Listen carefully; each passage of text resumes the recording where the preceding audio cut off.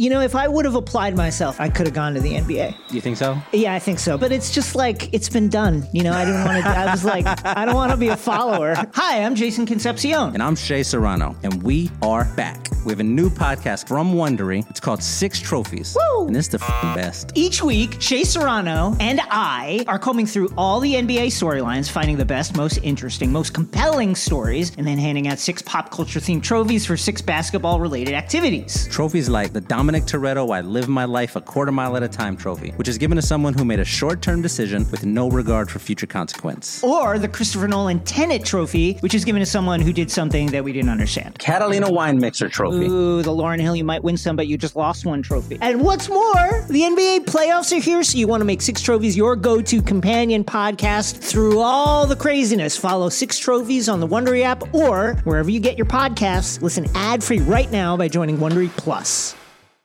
What these young bloods have to understand, that this game has always been and will always be about buckets.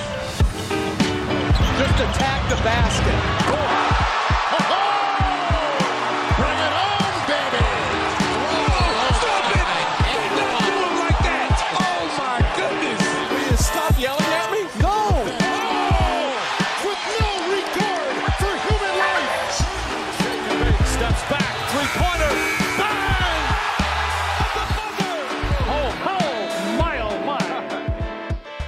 Welcome to Buckets, brought to you by FanDuel Sportsbook. My name is Matt Moore. I'm the senior NBA writer for the Action Network. This is your Futures Friday episode. We break down the best markets to find on NBA futures. You can find all of the great content that we talk about here in the award-winning Action Network app. Best way for you to track your picks. You get up-to-the-second information on where the bets and money are coming in on. You can get all of our daily show. The Buckets podcast is in there, along with Big Bets on Campus with college basketball season ramping up soon. Obviously, the Action Network podcast with the NFL playoffs continuing.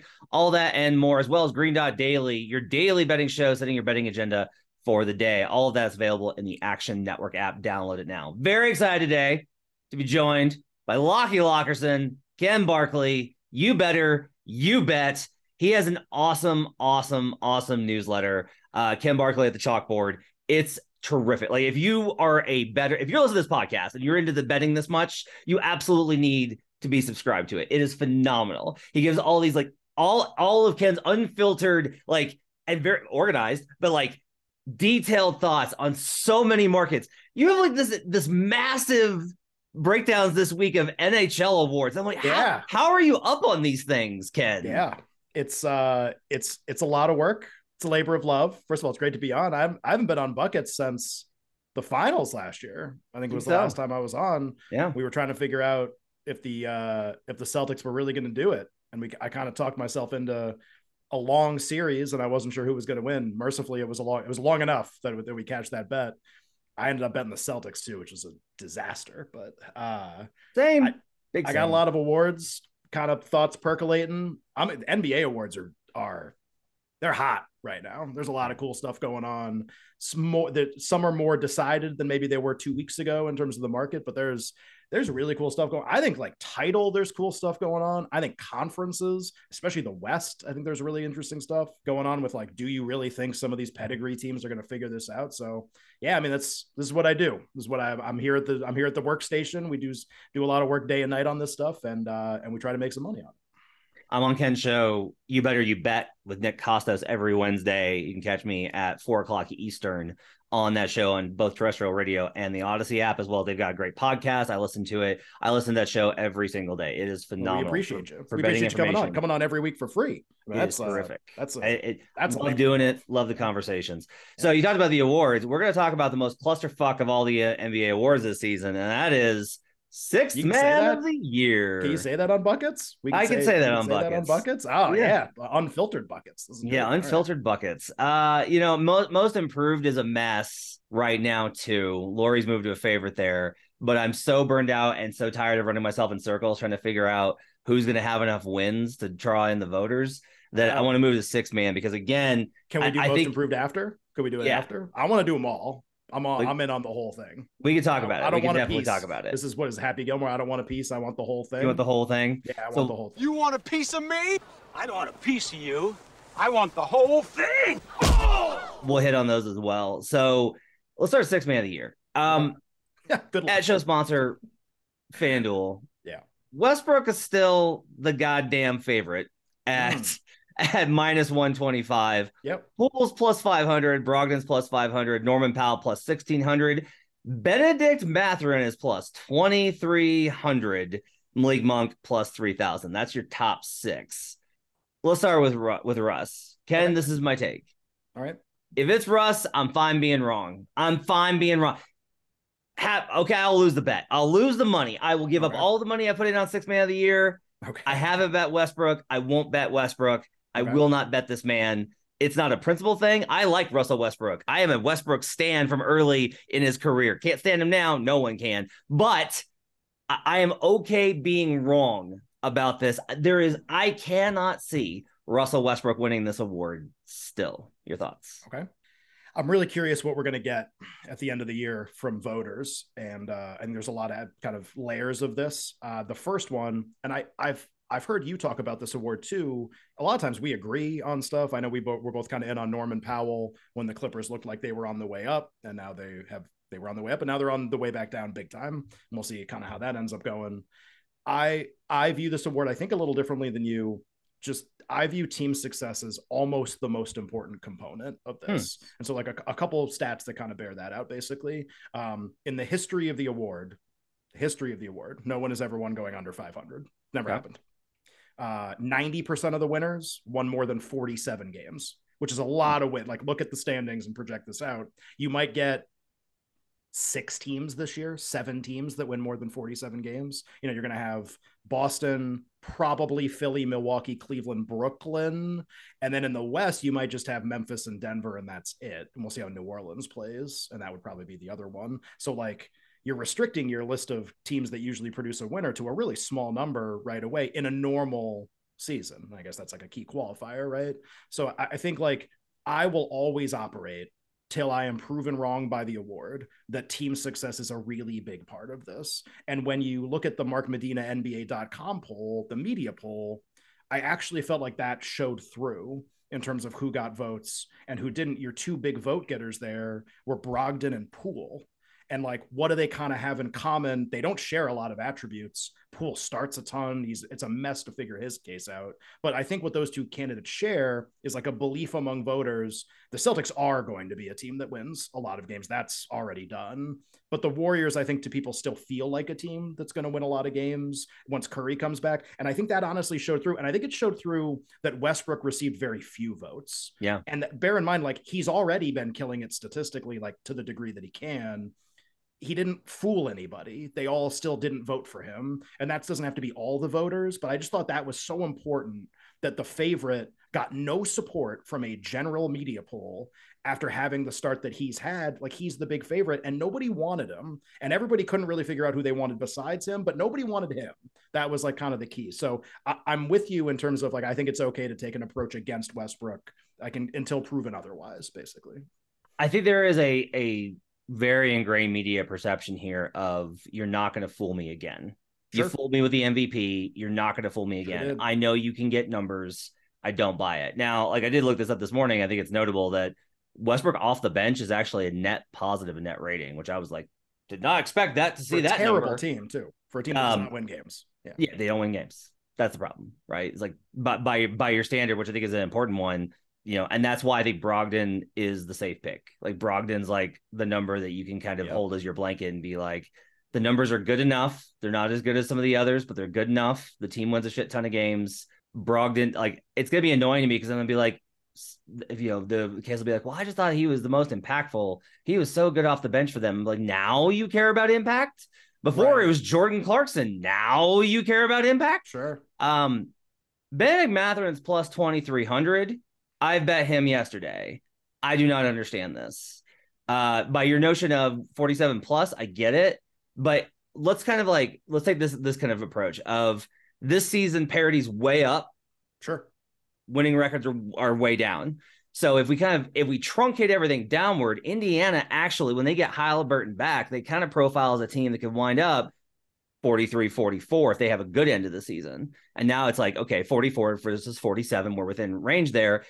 I resisted betting Mathurin early in the season because I was like, look, eventually they're going to trade everybody and then he's going to start. But now I don't think that happens. They have no incentive to. They're too far ahead. They can't catch anybody. They can't catch Orlando. Right. Definitely can't catch Houston, San Antonio. So if you can't catch, you might as well play it out. And if you're going to play it out, your formula works. You don't trade Hield. Mathurin continues to come off the bench. To me, that's the number that I've circled as like, that number is not right. Like Bennedict Mathurin can't have gotten longer at plus 2,300 if they're not going to make a move to shake up his rotation.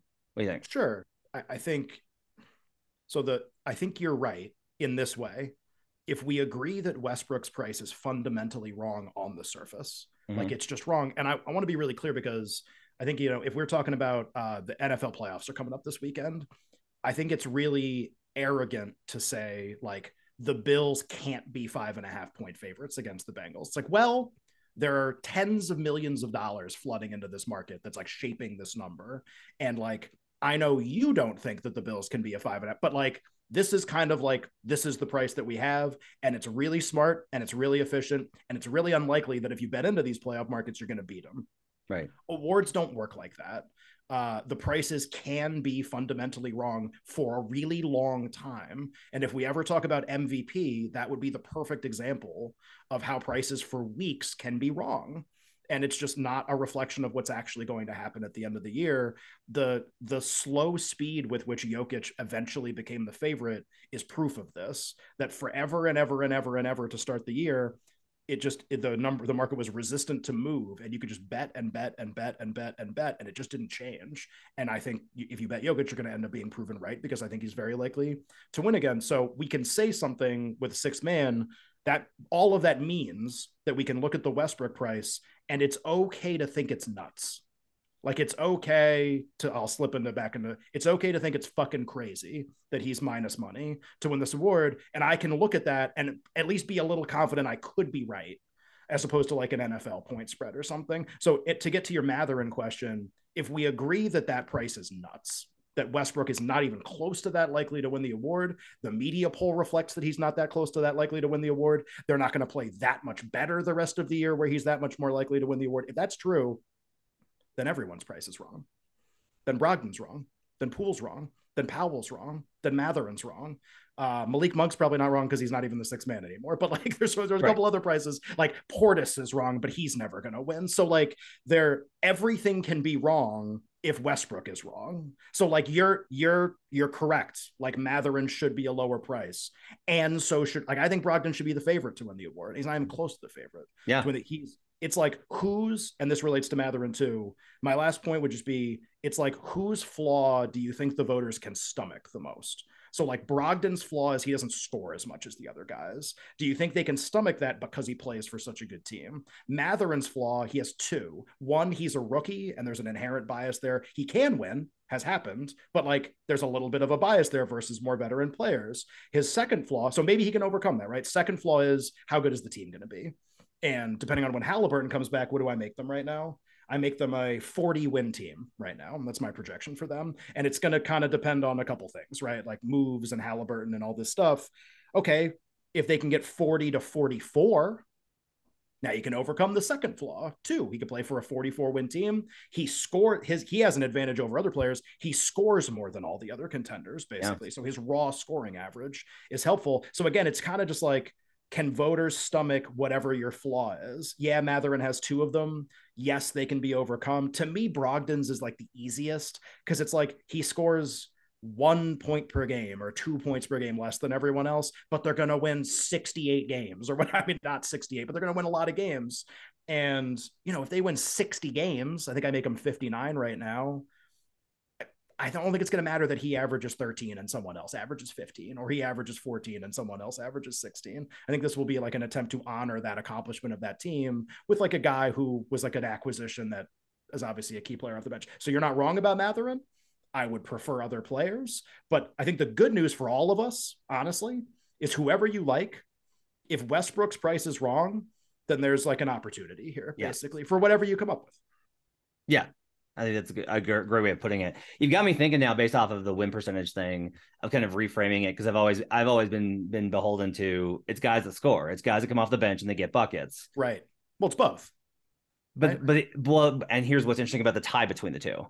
Okay, is instead of it being like start with guys that score and then weed out for guys that score a lot on good teams, right? Like go the other way, which is guys that are the best player on really great teams, and on really great teams, the best way to hold up a bench is to have one guy score a lot, right? Because on a really good team that's going to win a lot of games, you're going to have contracts. You're going to have like the Nuggets have $100 million in their starting five. It's like 150 million in their starting five. So but inherently your bench is going to have less, but if you still have a good bench, it's likely because one guy is able to score a lot.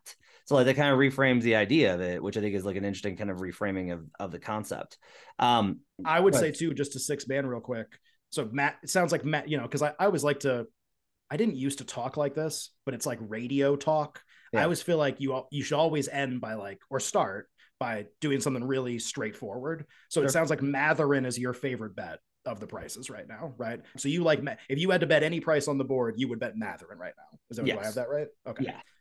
If I had to bet any price on the board, I would bet Brogdon by far over everyone else and hope that like a lame candidate can kind of win. And I don't know if anyone else is going to end up making any sense.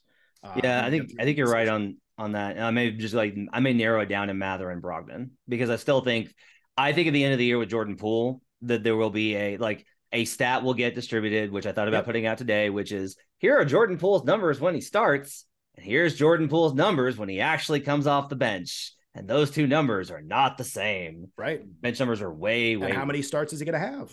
Yeah. He's at 22. Yep. We played a little more than half the year. He's at 20, the most ever. When I say ever, I looked at, I think since 2000, because going far back actually becomes counterproductive at some point because the league just was so fundamentally different.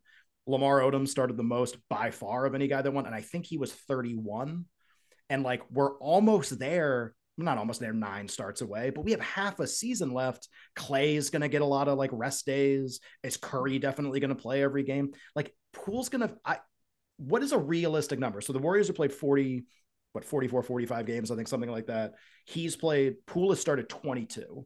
What do you think is if you set the over under on number of starts Jordan Poole has at the end of the year, and let's use the Lamar Odom number for if he's over that, it would be the most ever for a winner. And if he's under that, he's whatever, in range or something. So let's say 31 and a half. Yeah. You think he goes over 31 and a half starts or under 31 and a half starts? I'll say under at 30, but that was the number. Barely under. This is 30 right. Is 30 even. 4 games for Steph, 4 games for Clay the rest of the way. So then it's do they win enough? Because again, so he has flaws. Can those be overcome? Basically, There's no perfect candidate. That's what makes it so fun. There's no perfect candidate this year. There's not even close to a perfect candidate this year. The idea that look at the players that we're talking about. Yeah, I know, right? The perfect candidate is Norman Powell. It's just the Clippers can't win. That's the problem. He's averaging enough points now. They just stink and it's brutal. And I honestly feel like he would be the guy that would win in an easy situation if they were just good, but they're not going to be good. But they're not good. And that's the problem. Yeah. Let's talk about most improved. So Lauri Markkanen now the favorite minus 110. I have to think this is a handle move. That this is not a shift in perception. There has to have been money that came in on Lauri, because I can't understand why what has happened in 2 weeks for Shea to now be plus 125 from a minus number and Lauri to be minus 110 from a plus number. You agree? I have a really strong opinion on this. Okay. Raise your hand if you flooded the market with Lauri Markkanen money, in the last couple of weeks. Just raise your hand if you did that. So I have a lot. Barkley's the one that moved it. No, no. Maybe. Most places, no. A couple places, yes. Most, sometimes it's just you kind of have a feel for what's going on and who's betting what. Honestly, a lot of the domestic books are hyper aggressive now, night to night with the NBA. Not with other sports, this isn't true. But NBA, they're hyper aggressive. A star is having a huge game, they are knocking down that price as the game is going on. Yeah. They're knocking down the price, and it's not just because they're taking money. Something has fundamentally changed, and usually it's an overreaction, but you can appreciate the attention to detail of not just leaving an award market up uncovered, basically, right, to be bet into. Remember when Embiid was having all those huge games, when Luka had the 60-point triple-double, all that stuff. Hyper aggressive with moving these things. My opinion on most improved has been, I've been against SGA the whole time. I have $0 on SGA to win. And I was, obviously originally I had some on Halliburton. I had some on Markkanen through about 2 weeks. So I was Halliburton before the year, Brunson before the year, Markkanen 2 weeks in. And then I just stopped because it was really obvious what was happening, that like SGA was this kind of like market force, and maybe he could win. It would require a significant points per game average, but everybody got really wrapped up in this. And I looked at the history of the award and I go, maybe he's this edge candidate that's so different, but can still win, right? Like you think about most improved, it's almost always someone that's like good, but pretty mediocre, taking a reasonable, like big step forward. And we can kind of define what like good and mediocre is. Like John Morant won, and he wasn't mediocre. He was good. He was just young, but like kind of just good-ish to really good. Like that's the step. And I think with SGA, the problem that everyone's always had, at least like the people that I talk to, is, was he good? He already averaged like 26 points a game in a season. Like that's already really good. And I know he didn't make the all-star team, and that's going to be like the thing, that the counter argument, well, it's always about non-all-star to all-star, but he was kind of like an honorary all-star. He averaged like 25, 26 points per game. Yeah, he didn't make the team, but like, didn't he already have, like the leap kind of already happened? Like it kind of, I think that's what the argument always was. So I just like didn't bet. Cause I'm like, man, maybe I'm wrong. He doesn't make sense versus who normally wins. He's just a weird candidate, but maybe there's nobody else. You know, he could, of course, like firsts are made all the time. He could be the first guy to win doing this, going 26 to 31 points per game, just the weirdest jump that never happens. And usually that guy's already made an all-star team anyway. But I was really like pretty aggressive in thinking that I really don't think this is the guy. I don't know who the guy is, but I don't think this is the guy. And while he was going on this run, Markkanen just kept killing it, just like absolutely kept killing it, and got better as the season went on. Like his last 15 are better than the previous 15. The stat lines are actually getting better, which is remarkable for a player like him. And then whenever you get the first glimpse of public sentiment, that's always the thing I think is the most interesting. And you've had a couple former players and current players tweet that he is clearly the winner of the award. I quoted Bobby Portis's tweet in the article that I wrote the other day, where it's like, it's Markkanen, not even close. That was last week. And then the Medina NBA.com poll, and look, like voters can be different. He didn't have to poll the perfect sample. Markkanen easily defeated SGA. And that was like before he's had like the last couple of games that he's had. So you can kind of see where this is going, I guess would be my point, is that I think there will be a lot of pushback to a player that's already been that good winning. Now he doesn't, not that he can't win. I've always been against him. I think Markkanen is even more likely than the prices that we see right now to win. And I think Jalen Brunson might actually be the second most likely player to win. I have a lot of him from various points in the season. I actually think we might get to the end and it might be like, maybe SGA comes in third because there's just no one else, and Halliburton's hurt, so maybe he can't come in third. But like, I think it's Markkanen with a bullet, number one. Brunson, very outside shot if something happens to Markkanen. And then SGA, like, I don't know what the case is if voters already weren't buying what's been happening the last few months. A little long-winded, but that's kind of my thoughts there. No, it's great stuff. I think, for me, I think with Shai, one of the things I try and think about when I'm betting awards is, what is this going to feel like the last week of March? Sure. And when voters get the ballots and they're like, I have to actually decide on this. Okay, let's start doing some research. What's it going to feel like? And the key question for me is, are the Jazz still fighting every night for a play-in spot, trying to win games? Markkanen has 27 in the game winner.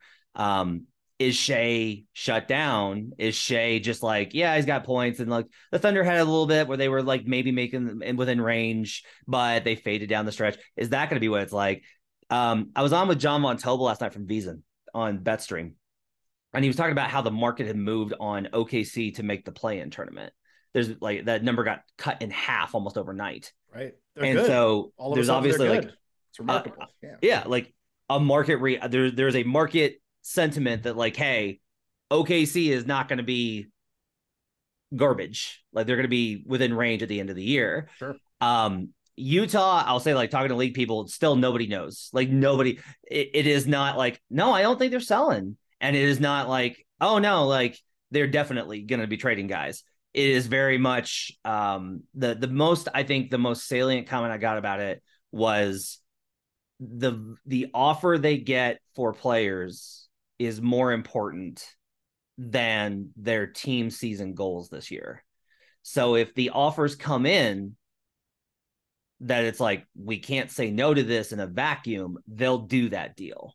Versus like there's certain players that if you call and you offer them like a really good deal, if the team's like, yeah, but I need that guy for April, I need that guy for May, like it is very unlikely that Memphis trades Brandon Clark because they're like, we need that guy.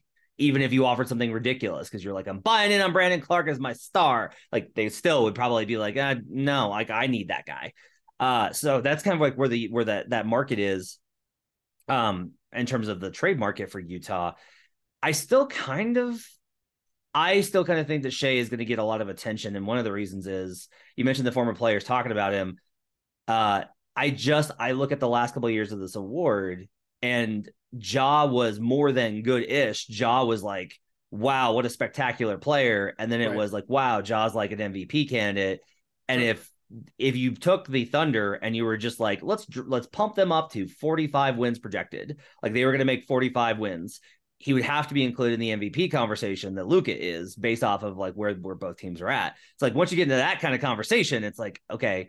And that fits it. And I don't necessarily think that's right. I think the big question here is whether most improved is fundamentally shifted.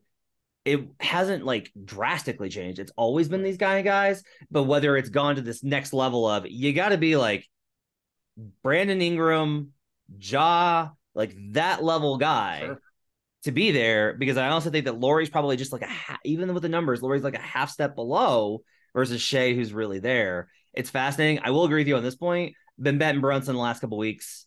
Think Brunson's a great bet.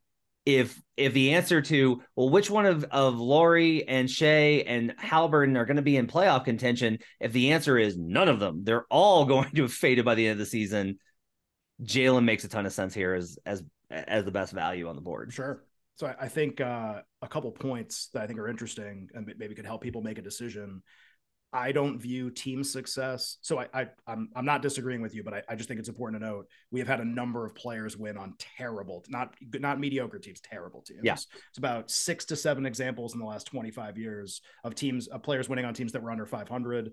I mean, like Kevin Love won this award. They won 20% of their games. 20%, and he won the award. So it's not a disqualifier the way, like, if you've made the all-star team, that's a disqualifier. Like, you're not going to win most improved if you made the all-star game. Has never happened in the history of the award. No one that's ever made it. That's why the Zion smoke always made no sense in this award market. So, like, okay, you don't have to be on a good team, but to your point, Kevin Love, that's a year where, like, there's an obvious guy who made a huge leap. So who cares if he's on a bad team? This year, there's not that. Like, these players are all going to have fundamentally good cases. So if you want to use it as a tiebreaker, where there's like really good candidates all across the board who is playing in those games, I think that's totally fine. I don't think that's like a bad approach or anything as a way to do it. I just, you mentioned, okay, SGA is going to be in these games at the end of the year, and, maybe Markkanen's not, whatever. Until the way I'm going to approach this, until I see any evidence that like the people who actually vote are favoring SGA over Markkanen, until I see that, because we do this all the time, like, who do I think should win? And I always make a really strong argument of just saying betting these, like, talking about them is great. It's really fun. Betting these has nothing to do with who you think is going to win. It's entirely about, okay, the people who vote, the people who are actually deciding it, what are they going to do? Even if you think it's the wrong answer. Like, let's say they all decided Westbrook was going to win 6-man, even though that makes no sense to me. If they all told me they were going to vote, like all of them collectively came to my house, knocked on the door and said, we're all voting for Russell Westbrook. Like, what would I do? Be like, well, I'm not going to bet it because I think it should be Norman Powell. Like, of course I'm going to go bet as much money as I could possibly bet on Russell Westbrook. So that's the thing about Markkanen over SGA. I think SGA is awesome. Who cares? Yeah. Like, the evidence that we have so far is Markkanen. Like, that's the evidence that we have so far. And Brunson hasn't been great enough long enough for that to like seep into any kind of voting or discussion about the award. But the good news with Brunson is there's so much time left for that to happen and for it to, like, the next poll or the next kind of cross section of how voters think, that maybe Brunson could be a part of the conversation. I actually think Markkanen is much more likely to win than SGA. And this isn't who's better. Yeah. It has nothing to do with who's better or who scores more points. My read on the situation is that Markkanen seems much more likely to win. I mean, look, I'm not against this idea because I was with you on the early season betting. Once I saw that the Jazz were not terrible, I was like hammer on Lauri. So I'm with you on that. That's the good news. The only good news on versus six man, where it's like if it's Westbrook, I'm screwed. The only good news for me is on most improved. It's like I've bet enough of the field where I'm going to be okay. Right. I know you were on SGA like a little bit. I sat it out, and maybe that's like to my fault. Maybe he's going to win, and I'm going to be like, all right, in your direction. I learned my lesson. Maybe I'll learn my lesson, or I won't. We'll see. Finally, I want to skip ROI and DPOY because I've talked a lot about DPOY the last 2 weeks, and Ricky's boring. Right. It's Jaren unless he gets hurt. That's DPOY. Jaren unless he gets hurt, and then it's Claxton. That's it. All right, so MVP. Jokic is just a freight train. And I got on him at the right time. I did course correct after being like, no way they give it to him 3 times in a row. Not happening. I got on it early enough at 1900 to be like to at least be okay to make up for all the other positions. I started getting it like early because I reached this point where I was like, if it's not Tatum, who's going to outlast everyone? And I was like, shit, it's going to be Jokic. He's just going to like truck his way through. Especially when I looked at how much my argument was mostly built on, look at the schedule. Denver's home for 2 months. They were home all of December and all of January. They've had like 5 road games total in the last 2 months. Now that's about to change and they're about to be on the road a lot, but now they're so good that they can take what they've built at home and take it on the road and be fine. Tatum, when I profile the type of voters, right, it's going to be the analysts and stat guys are all going to be like, it's Jokic. This is not a conversation. What are we doing? I think Luka will generate enough just based off of the sheer enormity of the numbers, just volume, usage, and the whole, like, this team's garbage without him. My least favorite argument, but it is a thing that's used by some voters. Like some voters, like Jokic won last year in part because a lot of people were like, look at this fucking team he's got. Again, hate that argument, but like you mentioned, can't bet based off of what I think about the argument. It's whether it's used or not, and it is. The only value spot I think right now, like if you haven't gotten in on Jokic, if you're gonna bet it right now, it needs to be Jokic. He doesn't miss games, knock on wood.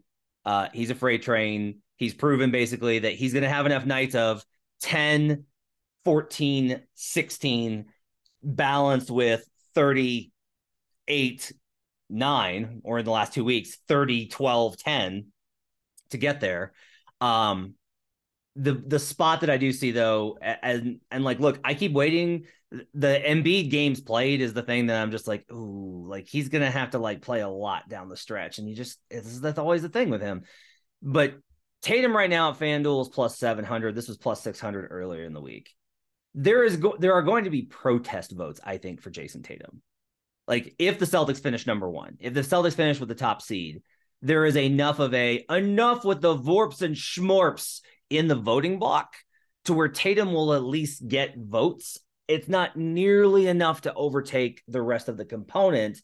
But if things were to get wonky, I do think right now, like if you're asking me what the best number on the board is, to me, it's Tatum plus 700. Okay. There's a lot of good stuff in there. That was really good. That was, I think that was a pretty thorough analysis. I agree with most of what you said.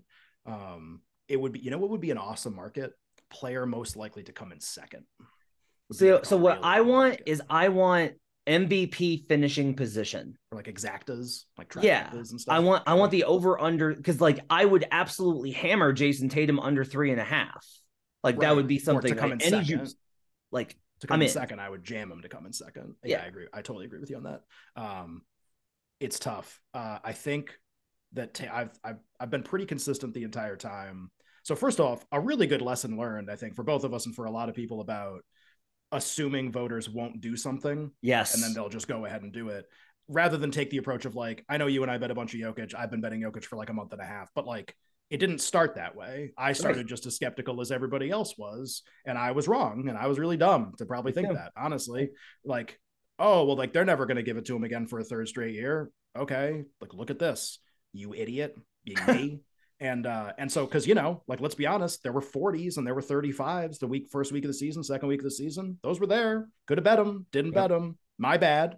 And it's just an important lesson learned about making an assumption that you're not sure is rooted in like reality. Like what if he's just the best player again? He's clearly the best player in the league statistically. Whether he's the actual best player, we can debate like him and Giannis and him and these other players, whatever. What to bet? So if there's a Jokic, some of the Jokic's are plus, and now in some places, some of the Jokic's are minus. And I still think pluses are okay. And they're not, look, you are not making the best bet of all time. You're not buying the dip on anything. Like you're not, this isn't going to age perfectly. You don't get to brag about it. Right. But like there are three ways this turns out, probably, right? And I guess we'll do like them in order of most likely. Path one, Jokic just wins, and it's like a pretty easy vote, honestly. If Denver and Boston are not separated by very many games, right now I have them separated by 3.5 in the final standings. If that's about what it is, Denver 55-56, Celtics 59-60. I don't really think there's a Tatum case. So path one is like Jokic just wins. And I think that's like maybe like 60-65% of the time. Yeah. I think path two is Celtics win 63 games, something outrageous, like a top 10, 15 all-time season, 65, which is possible still, especially when Jalen comes back. And Denver doesn't. And Denver wins like 52 games. They win something like Memphis gets the number 1 seed. Denver doesn't win very much. And then Luka's really good too. So like Jokic and Luka will kind of battle for statistical votes, and Tatum will get a lot because my God, look how many games they won. That's a low probability event though, man. Like that's not happening a lot. And I've never bet Tatum. I'm not going to bet Tatum until it seems way more likely that that's even remotely possible. I thought it was so compelling that the Celtics got off to this phenomenal start, and Tatum got basically 0 votes in the media poll. Yeah, I thought that was interesting. Released, like almost 0. Think about it. It was leading in the straw poll from ESPN. Right? He was, which is kind of interesting, right? Because it told you from the Bontemps straw poll to the media poll, basically like Luka and Jokic flourished statistically, and Tatum kept doing the same thing, and they lost a little bit more. And so like, well, look what happens when players flourish statistically and how that affects who voters might end up voting for. I do think there's a path for Tatum, but I've always been pretty consistent that it's incredibly narrow and basically never worth betting. I always have a soft spot for Embiid. I want him to get one of these. It like would make me happy if he got one of these. I don't even know why. Probably because I bet him every year to win the MVP, and I'm an idiot.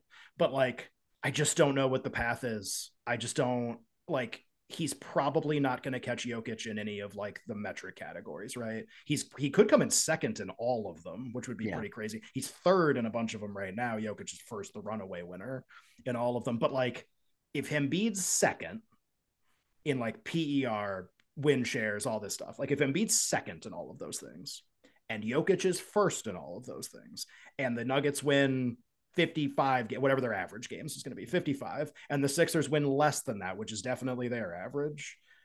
Does Embiid ever win? Even 1% of the time in that situation, even playing every game the rest of the season, maybe like 5% of the time, because I don't know, some kind of narrative develops. Just what is the path? So like the Sixers have to win more games by margin. Like they have to go on like a bonkers run. Yeah, like a Brooklyn run. Yeah, really, which they kind of already did, because they did when Brooklyn was winning, they were winning a lot, and both those teams gamed on Boston, and it still didn't matter. So I don't think there's a great bet to make. I would love to be able to make an Embiid case. I don't know what it is. I'd love to be able to make a Tatum case. Every time I do it, it seems like a 1 in 50 kind of a shot. Like he has to be like Steve Nash on the Suns, but then Jokic has to lose way more. And it's like, okay, well, Tatum's not the best statistically. He's not even close, and he's not going to be close. Nope. It's just, can everyone kind of trick themselves into thinking that this is like a really good idea? I don't see any evidence of that. So again, not what I think is going to happen. I don't see any evidence of that happening yet.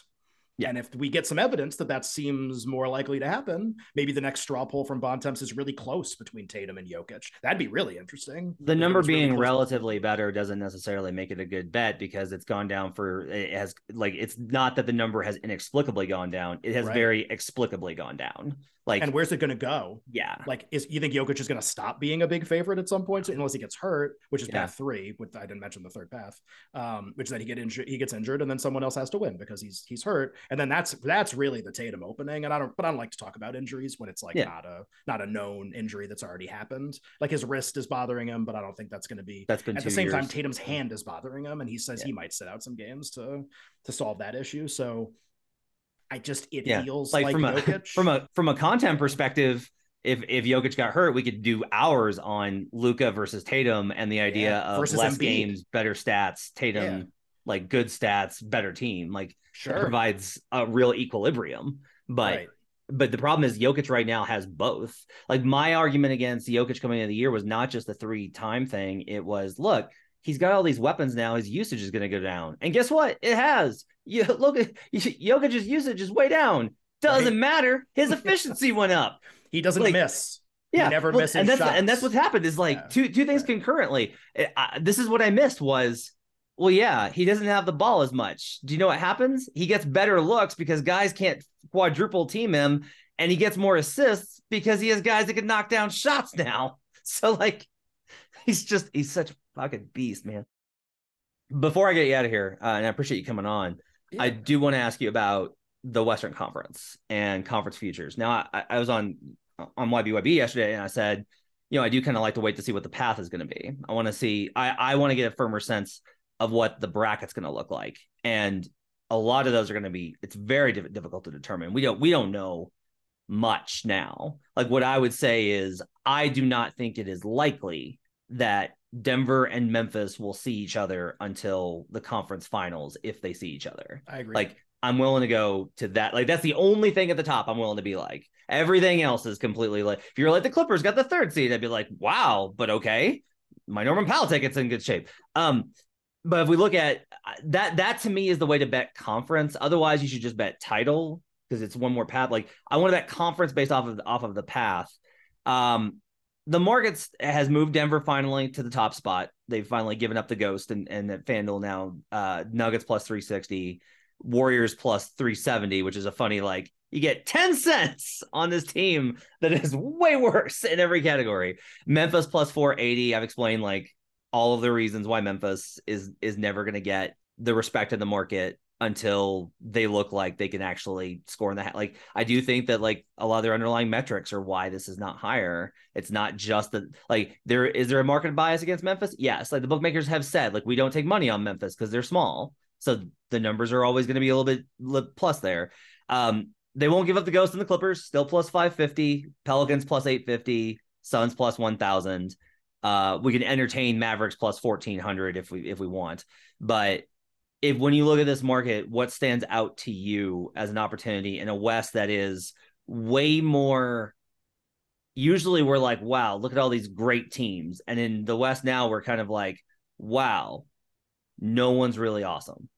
Sure. I know you made a Dallas joke, like we could entertain them.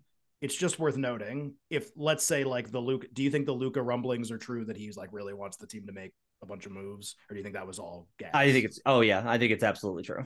Okay. So if we think that's true, I would say, like, well, Dallas is live because they could fundamentally change the composition of their team potentially. And if they do that, then I need to evaluate what the new team is to be able to make, and they're close enough to all of the other teams that's possible. But unless you tell me who the players are, I'm not going to be able to kind of figure out what we're supposed to do with Dallas. So they're live, but they're live in a really nebulous sense where I need to know who the new players are.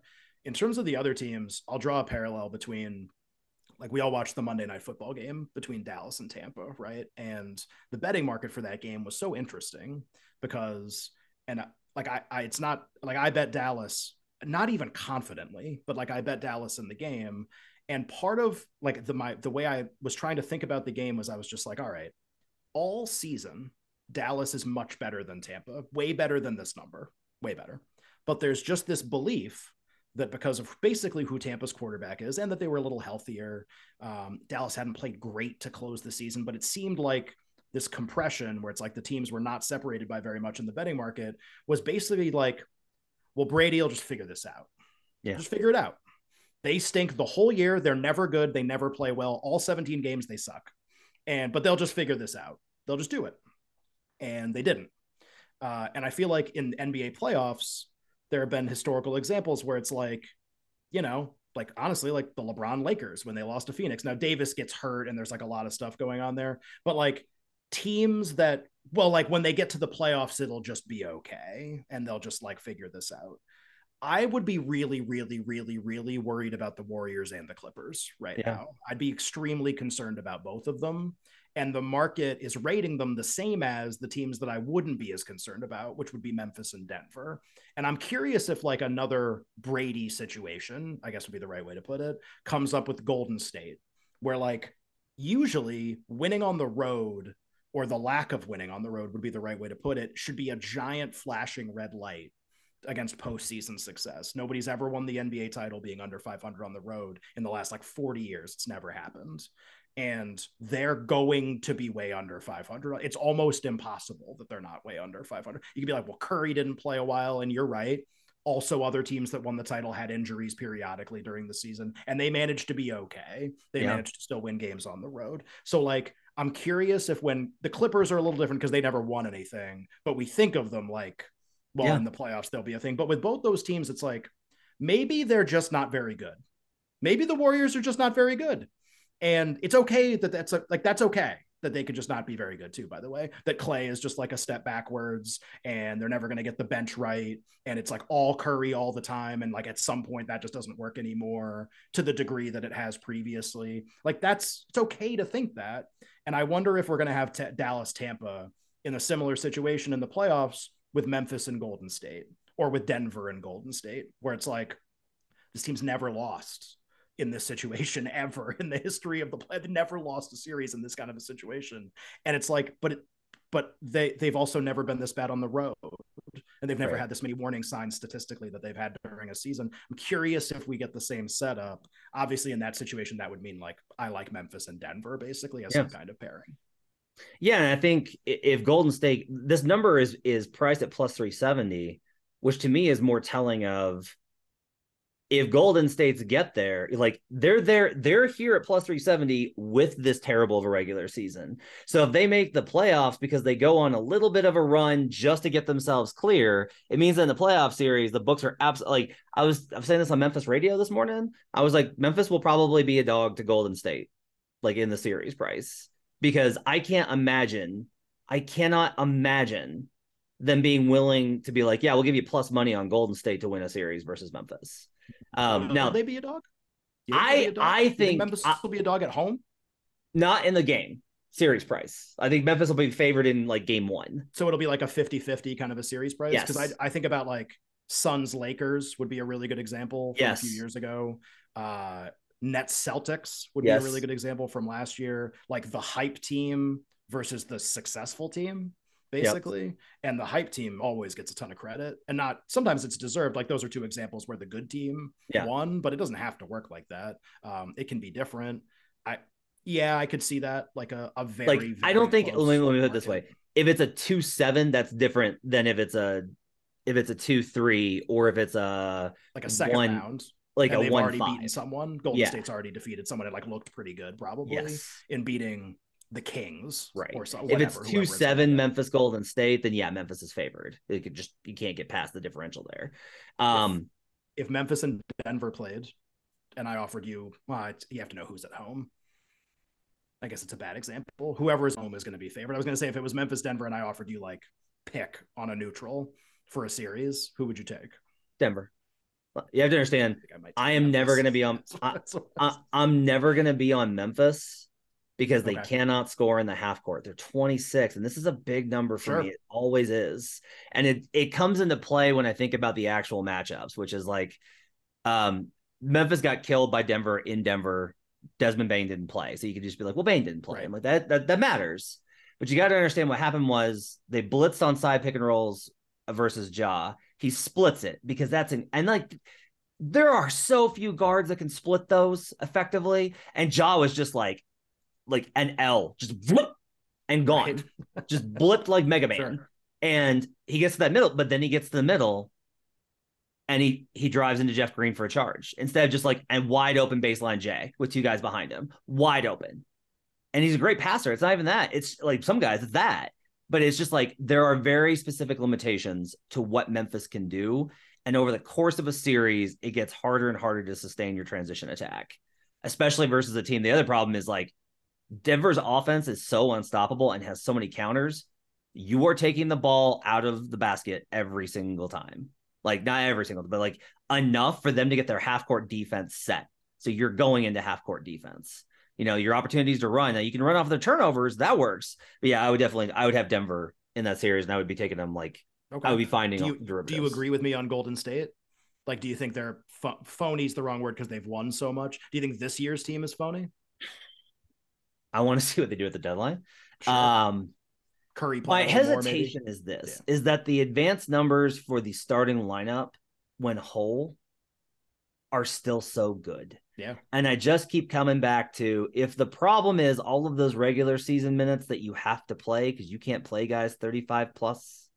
If that's the problem, then they really are like a different animal in the playoffs. The comparison has been to I think it was is either 01 or 02 Lakers. Okay. It had to be the 01 because 02 was the King series. But it was that team that was like garbage and then just like swept the Western Conference. I think the West is better than that this year, so I don't think that's a case. Like I think that's a bad comparison. Like that was a weak time in the league. The Lakers took advantage of it. You know, a lot of things that were in play there. Well, if I could compare it, because I think it's the 02 Lakers. I don't have the 01 Lakers up here. I have the 02 one up. They were not particularly good on the road, but they still won 59% of their road games. Yeah. They blitzed the league the first month of the season, basically. They didn't lose in November almost. And then they were like a 55-60% team for like 40 games, something like that, which probably, I think to your point, maybe coasting.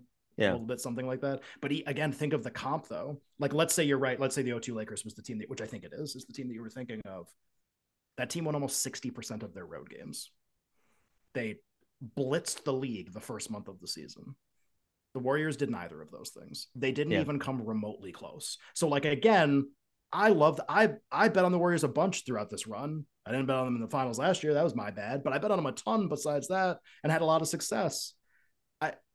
I think it's kind of phony. I think this might be Brady against the Cowboys. And it's like, well, they got it. It's like, what if they don't got it? If this is a changing of the guard year, if this is a real rollover, if this is essentially 2015, right? Where like the Warriors came out. If this is a changing of the guard year, this gets really interesting because I made the joke about the Mavericks being live. Right. Denver fans have asked me, who should we be worried about in the playoffs? And I've told them, you need to be worried about Dallas. Sure. Because Luka's isocentric style really messes with Denver defensively, and Dallas's ability to play pushed out to the perimeter challenges a lot of the movement that Denver wants to run offensively. So like that's a challenge. Then you have the fact that Dallas absolutely destroys Memphis. That's a bad matchup for Memphis. It has been every single time. I bet Dallas every matchup that they get. So Dallas, you come full circle, and even in the same full circle. Yeah, eventually, or not full circle. You like 180'd actually, because you were like, well, Dallas, ha ha ha ha. And now we're at the end of the podcast, and you're like, so by Dallas. So by Dallas. Yeah. But the other one here, I think, honestly, if we are saying that if it's not going to be, if you came for the future and we're like, nope, the Warriors actually were bad. You hope the Clippers actually were garbage. The Suns imploded. If you're just like, those three teams are out. Good word choice. Are established teams, the old money in the Western Conference. Sure. Like I do keep, if you remove the experience factor, now I'm like, all right, now I can see the Pelicans making a run. Like if I don't have to worry about Pelicans on the road in a game 6 versus Kawhi, Steph, or Devin Booker. Okay. Sure. Now I can start to see the Pelicans making a run, because that's been my hesitancy with the Pelicans post. Because right now it's honestly like they're too low now, because I'm like, well, yeah, like their record has slipped. They're without their two best players. As good as their overall team is, Brandon Ingram and Zion Williamson objectively matter a lot here. So that's where I get to. Is there anybody that you would kind of identify as like a value bet right now in the West? Well, I mean, if you thought Dallas was going to upgrade significantly, how could it not be Dallas? I mean, that's just they're so close statistically to like what a title team looks like right now. They're not there yet, but they're very close. So my concern, I think, is that somebody noted this on Twitter. 2 of the moves that have been rumored for them, which were LeVert, and then there was another move that they were talked about. They were both terrible. They were both cost saving moves. Oh no. Yeah. So Cuban, we're penny pinching. So this might be like Shark a Tank tension point. syndication not going so great. What's going on? Well, it's either that or it legitimately could be like the front office being like, well, we want to make another run at free agency. So we have to like chip away at our cap. But this title, you can get this title. This one's up for grabs. 2 years from now, how do you know it's not something else? Like this one's open. Like this one's way open. Oh man, I think you gotta go. Like you're Memphis, I agree. you're Denver, but again, we Dallas. get to, like, you gotta go for this one. We get to like what they should do versus what they will do. So like that's the question. Sure. And the other thing I will say is their cash of assets. This market's gonna be really weird. We've seen guys get good players for nothing. Like the Blazers got Jeremy Grant for nothing. Right. But then on the other hand, we see like Rudy Gobert and Drew Holiday went for 5 picks apiece. Right. DeJounte Murray went for 4. Oh, Gobert. The best. And the best. You know, I'll tell you, like who are the teams that have impact guys where they're willing to trade? And everyone goes Toronto. And I'm just telling you, like any GM that would ask me, like, hey, like they did not do this, but they were like, what do you think about a move for Siakam or OG or like whoever? I would just be like, you are not going to come out ahead in this trade. Right. You will think that you are, and then you will get to the end of it and realize that Masai got the better end of it. Like, under no circumstances should you do this. But the starting point here is more that Dallas literally doesn't have the assets to make a bad trade for OG Anunoby. That's the best way to put it.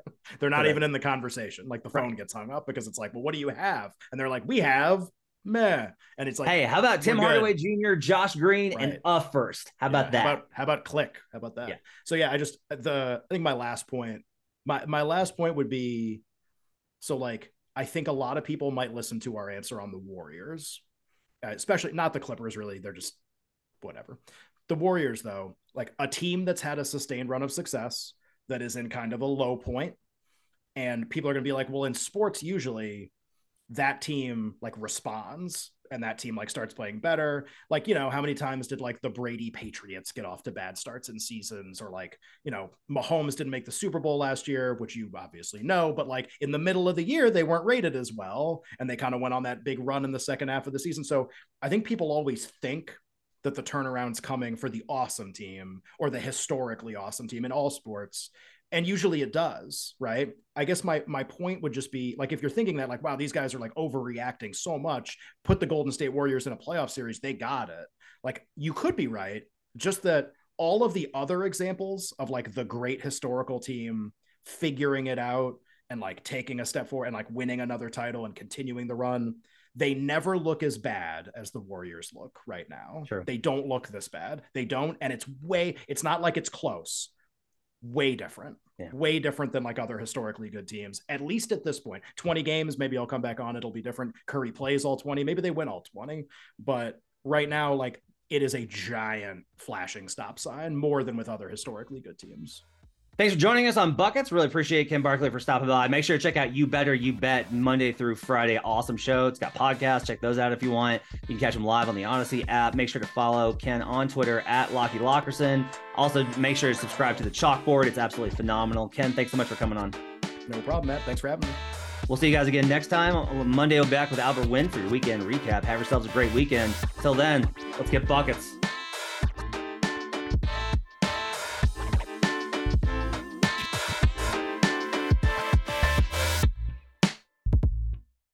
Action Network reminds you, please gamble responsibly. If you or someone you care about has a gambling problem, help is available 24/7 at 1-800-GAMBLER.